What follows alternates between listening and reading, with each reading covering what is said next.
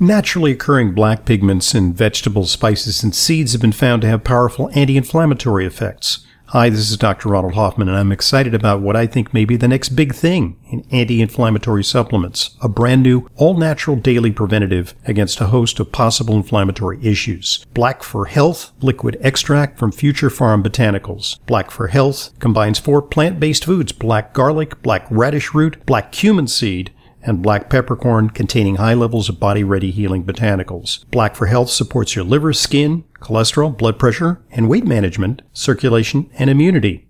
It's a tasty supplement with liposome complex for optimal absorption. For more information, order. Call 888-841-7216, 888-841-7216, or go to myfuturefarm.com/Hoffman. That's myfuture. Farm, P-H-A-R-M, myfuturefarm.com/Hoffman, myfuturefarm.com/Hoffman.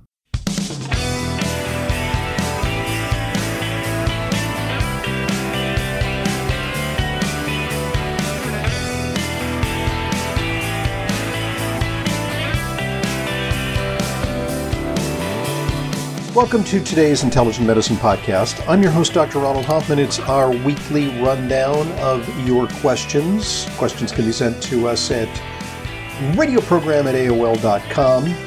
And here I'm about to introduce the eponymous co-host of this podcast, the very well-known Leyla Mutin.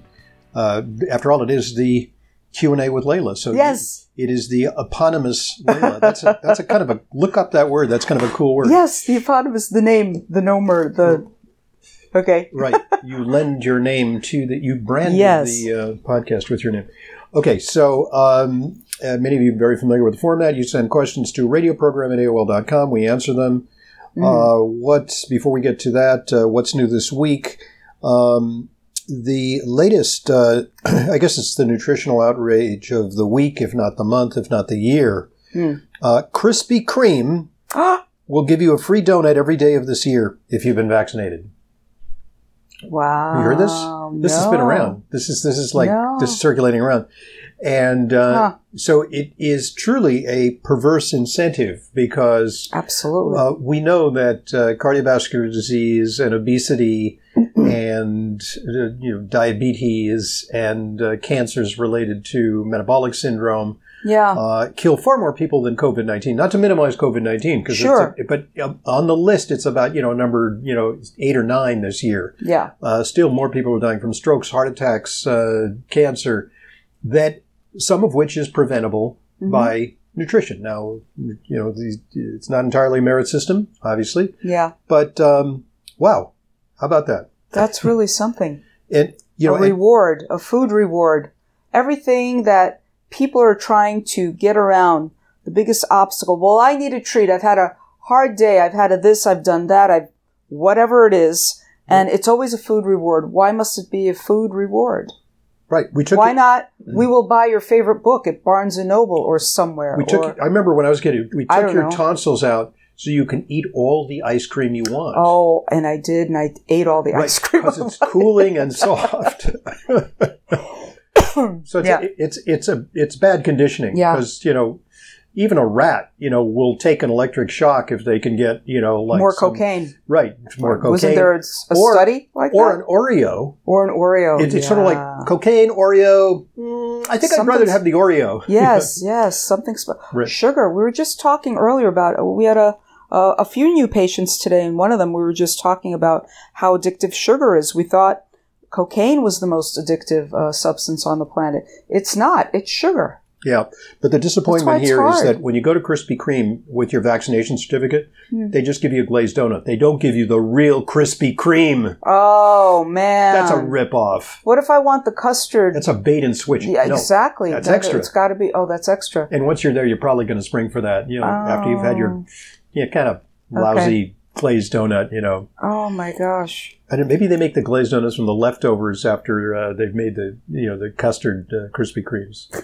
The eponymous Krispy Kremes. Yes. Because their that's the name word is... today is eponymous. Eponymous, yes. That's the word. Mm-hmm. Okay, so let's get to questions, and I think we're going to start with a comment. With actually. A comment, yes, that we got recently.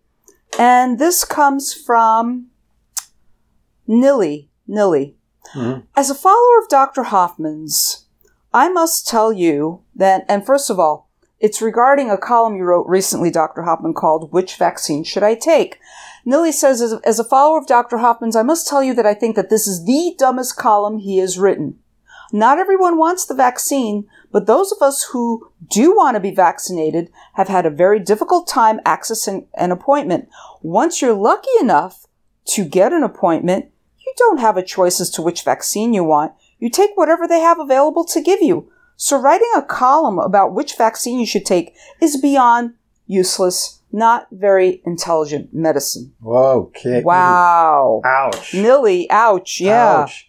And so, what I would say to that is that this is a little bit in the realm of trolling. And trolling is America's favorite recreational sport these days, is that, you kind of get a charge in anonymity of critiquing. Mm-hmm. And, it's sometimes very self-saying people who are not that productive in other realms can achieve some brief notoriety or a bit of a surge of adrenaline by critiquing. Yeah. And I mean, just think about it. These are things that they would never say to your face. Right. Yeah. Right. Talk about adrenaline. Yeah, but, because of social media, we have anonymity. Now, there's a name attached to this person, and we can track her down. We can send our agents over there, and we can, our Dr. Hoffman's... The hit squad. The hit squad. Right. The Hoffman Center squad. So, so there is an element of forthcomingness about this. But I will say that, in a way, this is a point well taken. And I thought about it, and I said, there is a reasonable point buried in the slightly venomous,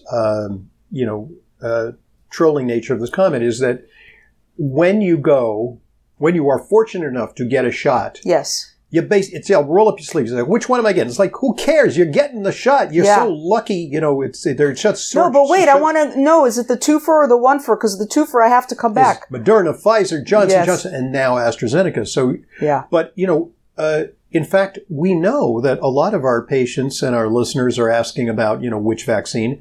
And in fact, people do have some degree of choice. Mm-hmm. They can, I had one guy say, well, I have this thing, where if I go up to Binghamton, New York, they assign me to Bingham, New York. So I got to go all the way up there. I got a bus to get to, and I can get the Moderna shot. I had an aunt that went all the way to Maryland from New York. She's 92. Right. People are doing this. Yep. And then, or I can go, right in my neighborhood, they will give me I guess it was the Pfizer, Okay. So, and I was like, and so I reflected on that, and that's what I wrote about in the article. Now, we really don't know.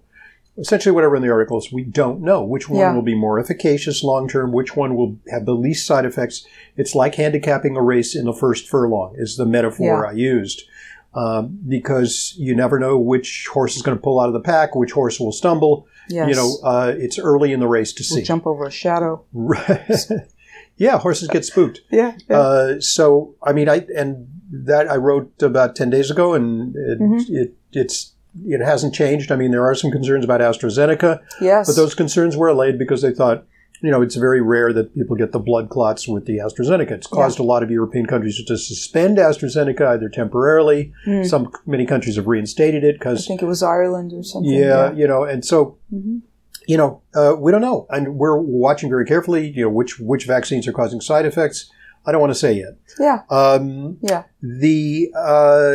the other thing, though, about it is, this is kind of an interesting thing. I am a 68-year-old male. And I haven't had the vaccine yet. Mm-hmm. And a lot of people are saying it's really hard to find a place to get. Well, it's getting easier. Yeah. It's like you can. But I'm wondering why. I am literally bombarded on email and via social media. I buy bicycle clothes. I'm a cyclist. So I get every day I get like 10 offers to buy bicycle, like this new bib or this new jersey or these new fantastic gloves or these new shoes or, copper line, silver line. Right. Or, offers from the Yankee Stadium is opened up to, and I go to a lot of baseball games, so they know me. Yeah. They know my buying habits. Do they not know this very fundamental fact about me is that I'm 68 years old and I've not received the vaccine? Nobody is, it's so easy. I can go onto any of those emails and I can click and my credit card is even stored. Yes. So that I can have instantaneous gratification and buy whatever they're pitching. Yes. But with the vaccine, it's like, no, I have to go out on the hustings and on the internet and search for, now it's getting easier. Yeah. Frankly, they're coordinating this. Yeah. But, why don't they hand it over to like retail, to it's like, here's the vaccine. This is 14 different places where you can get it. Just click here to make your appointment. Make it exactly. Reach out to the people as opposed to saying to the people, you've got to initiate it. I wonder why that is. I don't know. I think it has to do with the nature. You would think it would be easier. The nature of government. Could be. Government Dragging versus their feet. Private enterprise. Dragging and the way their that feet. private enterprise. But this was a partnership. Yeah. Between government and private enterprise. So I know, but the drug companies stand to profit, some level, but they're not turning it over to the drug companies. It's a government initiative. Yeah. So all I'm saying is, that's for me, it's a slim pretext. But what about, somebody who's like, very elderly, debilitated, not web savvy, is kind of on the fence about taking a vaccine anyway. How do you reach those people? You don't. They're not reaching out. True.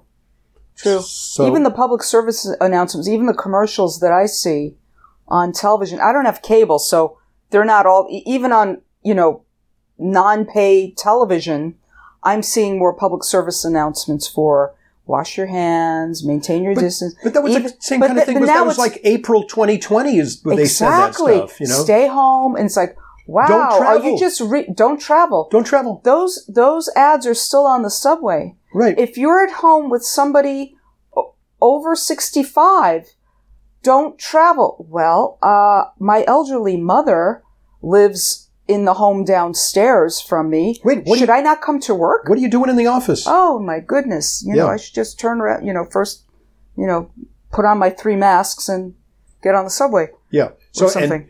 And so the messaging is terrible. The messaging is undermining confidence. Yeah. Anyway. Yeah. And there's even more to the messaging, Dr. Hoffman. Yeah. I'm sure you've also seen that even though you get the vaccine, it's not insurance that you may not transmit COVID-19 or you won't still get COVID-19. Hopefully it won't be as severe should you get it, which is the point of the vaccine. But it doesn't mean you won't shed it to somebody else. That's what they say. So everybody still has to wear a mask. Nothing's changed. Everybody still has to maintain their social distance. What's changed? In fact, what they say is that you can now get together with other people who are vaccinated. Yes. Okay. So my mother and her 92-year-old older sister can get together now. Okay. Along with her home attendant who would not come over until everybody was vaccinated. Her home attendant. It's not your mother who refused. The home attendant refused to be. Exactly, which belongs to my 92-year-old auntie. But it's a whole thing now with this particular demographic. Yeah. It's really something. Everybody's calling, I got it, jumping up and down, doing a jig of joy. When are we getting together? Oh, I don't know. Well, Mom, you could go to the diner now if you want to. I know. Well, I call it the ick factor, and it's going to take a long time to remove the stigma, the ick factor. Yeah. It may take a decade, or more. We have to see where this goes. Anyway, enough gloomy speculation, and thank you for trolling. Mildly. Thank you for trolling. Thank you for trolling. Thank you for trolling. Look, there's a kernel of truth to that comment. Is that but I'm pretty sure that people found it interesting, that discussion, because people are asking me all the time. Yeah. Yeah. Yeah. It's a real It will deal. get to the point where people will have more options because I think it was just opened up to people over 50 now here in New York. So, great. We have an email from Kim, and it was about a podcast I did recently on nutrient depletions with certain drugs, and I talked about PPIs was one of them, proton pump inhibitors. For any of you with who are taking Nexium or Prilosec, omeprazole, those Asifex, all of that. I recently listened to Leyla's podcast where she spoke about prescription drugs and nutrient depletion. I underwent a Whipple procedure in January to remove tumors from my pancreas. Wow, the Whipple procedure, very extensive procedure where they remove a lot of internal organs. Okay, so... Well, Kim says the surgery was a success and I'm recovering. That's wonderful news, Kim. Wonderful. My oncologist slash surgeon put me on pantoprazole 40 milligrams daily to prevent stomach ulcers that can occur after a Whipple. Now, I have to stay on it for a year. Part of your stomach is removed in a Whipple. I see. All right, Yeah, I have to stay on it for a year, she says. I'm nervous about the side effects, in particular bone loss, which I talked about on podcasts. What can I do to prevent broken bones from PPI use?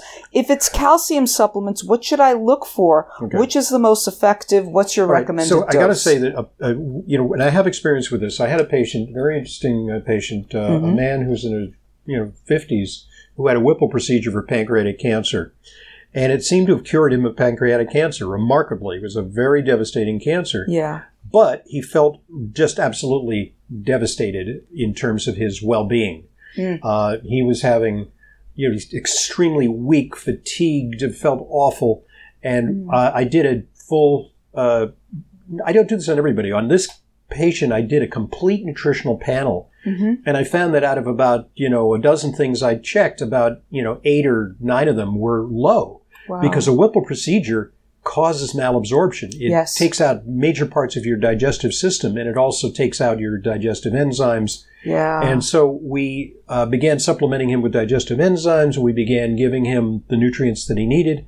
And it was the most remarkable turnaround I've ever seen. He came back and he said, I am so energized. I'm so invigorated. My whole... He was depleted. Yeah, because what's the point? I mean, his life was saved, but he was left debilitated. Yeah. So quality of life was gone. I got to say, I think that being on that medication is the least of it when you have a Whipple. You need a really full... it sounds self-serving, but you need a full-blown nutritional evaluation. You do, because if you don't have digestive enzymes at your pancreas... And certain parts of your digestive system where the sites are specific to absorption have been removed. So you could see many, many deficiencies. Now, we know that PPIs interfere with absorption of several nutrients, especially magnesium. So that can leave you feeling really debilitated. Yeah, magnesium, calcium... We have seen patients who were taking PPIs for years, maybe even decades, and suddenly they're only, 50, 55 years old with full-blown osteoporosis, but severe osteoporosis. Right. So not just borderline, for example. And it's the PPI. B12 can be low too, and you can experience fatigue and anemia and so on. So I wish there was a facile answer. Do you have news that this person can use, or would you say that they need a comprehensive evaluation? They need a comprehensive workup because, Kim, what we need to know is what you are deficient in. It's easier to answer questions if a person said, I'm on a PPI, I need to be on a PPI, what should I take? You could maybe address that. I would say definitely take a multi with a multi-mineral supplement, take some vitamin D, maybe take some fish oil, and start there. But what complicates it is the Whipple, which creates an even... digestive enzymes. Multiplies the potential for malabsorption. Yeah. Excuse me. So not only malabsorption, but the PPI's malabsorption. Yeah. It's almost like adding insult to injury, but thank God for this successful surgery. My God, Kim, that's great. Yep. So you need a workup. Yep. You need a workup. And it's appropriate to this. Yeah, absolutely. Absolutely. It's almost like these patients are like gastric bypass patients because this is like a gastric bypass. A gastric bypass, and it's offered and it's for pushed for weight loss, for even diabetes. Come on, it's pushed. I don't think people are fully informed of the side effects. Right. You can become chronically anemic. Right. You could have devastating fatigue from that anemia and from those deficiencies. And it can happen years later, Right. not just right after you had the surgery and you're recovering from it. So what they've done, it's an expensive procedure, and it used to be an elective procedure. It's like, well, overweight is not, it's an aesthetic thing. So you want, like, the surgery, you got to pay, the tens of thousands of dollars for the surgery. Yeah. Then they actually were able to demonstrate that it improved people's blood sugar and it reduced their cholesterol and all this good stuff. And so then they got it to be, it's medically necessary. Right. When it's medically necessary, insurance covers it. But they've recently done a study, a reevaluation of that, which says that, unfortunately, people who've undergone gastric bypass do not necessarily live longer than people who've not undergone gastric bypass. So what that means is that you may improve some parameters on blood tests, but you don't necessarily live longer, which is really the point of the whole thing. Right. Right. Yeah. So that's interesting. And some patients are pretty uncomfortable from the long-term side effects of that. Yes. Yes. So anyway, Kim, thank you for that very, very thoughtful question. Continued good health to you. All right. Oh, we've got one from Jean. Dr. Hoffman, I just read your newsletter and excellent comments regarding vitamin supplements and COVID. And the next email I opened contained a link to this article, Vitamin B6 and COVID. I thought you would find it interesting. Vitamin B6 may help keep COVID-19 cytokine storms at bay. So, who would have thought? I picked up on that, and I actually shared that on one of my radio programs a couple of weeks ago. So this was very, very interesting. We're talking about, obviously zinc and vitamin D and vitamin C and selenium as being immune supportive things, but it turns out that certain of the B vitamins may actually have an immune, I won't even say modulating effect, which is B6. We tend to associate B6 with mood, issues, but it is so crucial to so many different processes in the body that, and so many people are depleted in B6, and certain medications interfere with B6. And B6 is known as an antithrombosis and anti-inflammation nutrient. So there we go. Yeah. Oh, we thank and a you deficiency for your contribution there. Yeah. No, that's good. Now remember that most of the B vitamins are water soluble, and that includes B6. So you want to be taking a daily supplement. At the very least, what's included in your multi. Yeah. So that would be a way to go. Jean, thank you for bringing this up.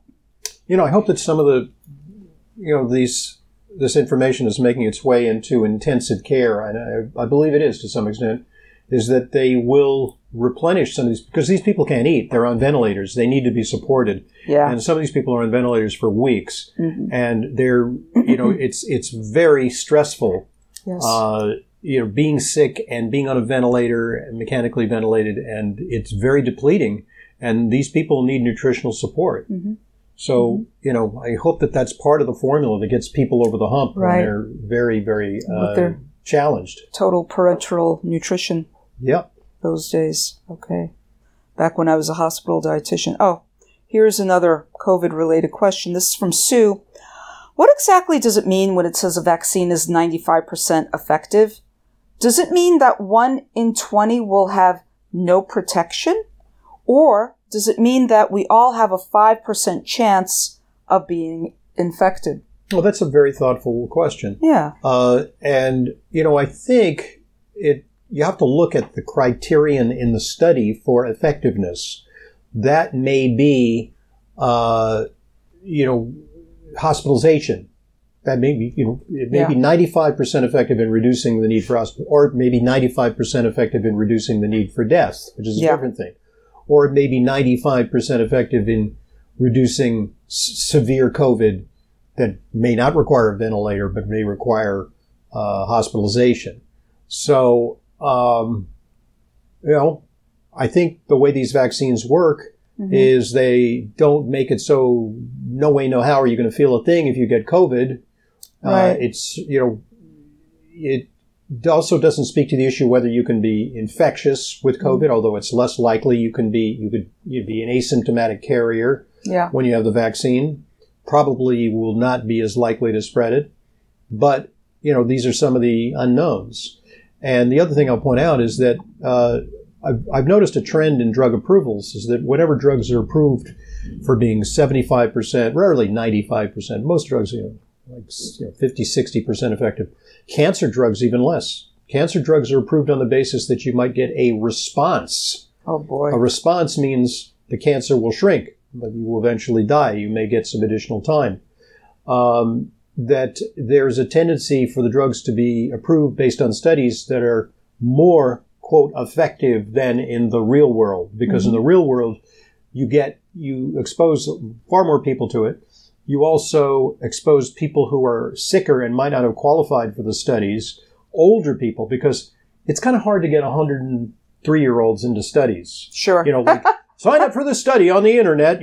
Like, would you like to volunteer for the study? It's like, is there a stipend? Because I ran out of my pension. Right. Like those people are, ordinarily not in studies, and in the real world, they're there, and so we'll have to see. Right. Okay. I mean, there's also gradation. There's some information about, for example, the AstraZeneca study, that it was pretty effective in the 70s for people under 65. But then there was not enough people in the original study to demonstrate its efficacy in over 65. So for a while, they had some countries, like Germany for a while, only approved it for under 65s. Oh. What was the point of that? It's the over 65s who are more vulnerable. So you're going to approve a vaccine for people who don't need it as much. Yes. It's backwards. But it was just an extrapolation. They said, well, if it's pretty effective in younger people, it's probably maybe a little less effective. Yes, older people should take it. But we don't know because we didn't test enough old people with it. Yeah. So we can't really say for sure. But then they lifted that because they said they don't have enough vaccine in Europe. The situation in Europe really is not good. I've talked to people who have relatives in Europe, and they say that they're locking down again for a fourth wave in certain countries, Germany, Italy, Eastern Europe. They don't have enough vaccine. They relied heavily on the AstraZeneca vaccine, which had production problems, and there was some hesitancy about taking it because some people got blood clots. Yeah. And there's now, just not enough to go around, and there's some people who are skeptical of it. So there's the vaccine, the percentage of people who have been vaccinated in some of these countries is still single digits. Big countries. Paris is locked down. Yeah, well, it's too bad. I guess nobody's reading the Great Barrington Declaration or anything. They're continuing to lock down no matter what, which... faced with more cases, they think terrible. That's the response.